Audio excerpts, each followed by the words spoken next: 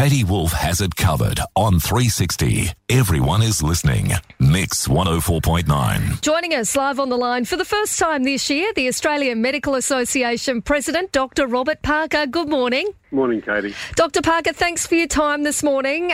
We did catch up with the Chief Minister, Michael Gunner, a little earlier this morning and heard a bit more about the fact that our border checkpoints on our roads are no longer going to have police on them. Is this a concern? Well, again, I suppose the government, it depends how many people are coming through. With a significant reduction in COVID generally, with the occasional outbreak, and I suppose they monitor the number of travellers coming through. I suppose the government's got to save some money.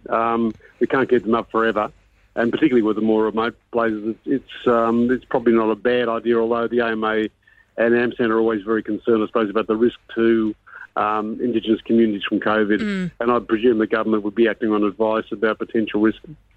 Yeah, and that was what he sort of said, that even though the police would be off the borders, there'd still be sort of the checkpoints. I believe they use some kind of technology for your number plates, and then it needs to match up, I believe, with your paperwork.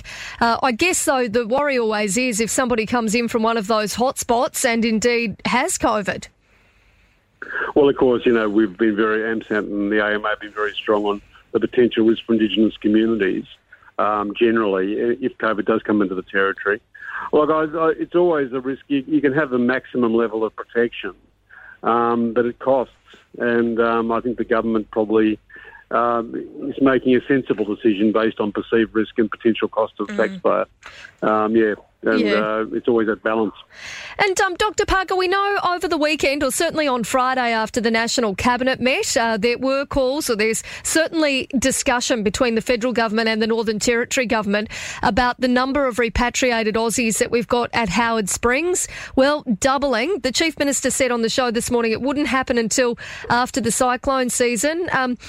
We've managed things really very well thus far out at Howard Springs. Is it going to be a good thing, do you think, for us to increase those numbers? Well, again, I think the NT is setting a gold standard, and obviously Dr. Stevens and her team out there are doing a great job in both keeping people safe and also protecting the community. Again, if I was doing quarantine, I'd much prefer to do it at Howard Springs, in the open air with a veranda rather than being stuck in some quarantine hotel down south. Yeah. And obviously there are, we constantly get media feeds about the number of distressed Aussies who are stuck overseas. And so I think it's a good solution. If Howard Springs can accommodate the numbers, and it's at the very high standards that currently the AUSMAP team are doing, well and good. And Dr. Parker, there's been plenty of talk nationally and indeed internationally about the vaccine rollout. How are you feeling about it all? Well, again, I think Chris Moy was on. There's been a lot of discussion within the AMA about the vaccine. Obviously, there's some very wise heads advising the government currently on the types of vaccines, who gets what, the levels, the various levels that people who have got priority for the vaccine get. I suppose the main concern for the AMA has been informed consent and the potential risk for an indemnity for the GPs rolling it out. And I'm not sure if the government's sorted that out yet. I remember the good old days when I lined up for Sabin and Salk, when they were sorting out polio, and there's no problem about it. Informed consent then. You just stood in the line and took the spoon. These days, there's a lot more legal issues around it. And the government, I suppose the most sensible thing would be to have a form that you do online, with a range of languages so everyone gets properly informed about the process. And then you just quote a number when you go to get the injection that you actually you've done informed consent. But I think there is a concern that while government agencies are well protected through indemnity, there's still talk about how the GPs are protected through indemnity, and that discussion needs to continue. Yeah, and has there been much discussion sort of on a territory level between the government and the AMA about how exactly it's going to roll out at this point? No one from the government has contacted us from the NT government. There's been regular high-level discussion, I think, between the AMA federally and the Chief Health Officer and the various people involved in the vaccine rollout. But we haven't had any local discussions with the Territory government as yet. But I'm guessing that will happen sort of closer to the vaccine rollout, do you think?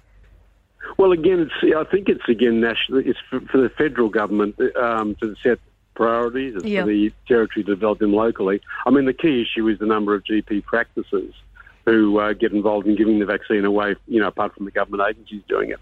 And really the AMA really hasn't got a role in that. It's really up for the GP practices to nominate and be accepted for that. And really all the AMA can do is remind the territory government about what the federal priorities are, but we really haven't got a role in negotiating between GP practices and the territory government. Well, Dr. Robert Parker, the head of the AMA here in the Northern Territory, really appreciate your time this morning. I understand you're not very well, but you are COVID-free. I am COVID negative, yep. It's, and recovering. Right. Oh, well, we really appreciate your time this morning, Dr. Parker. Thanks for having a chat with us. Okay, good to talk to you, Katie. Thank you.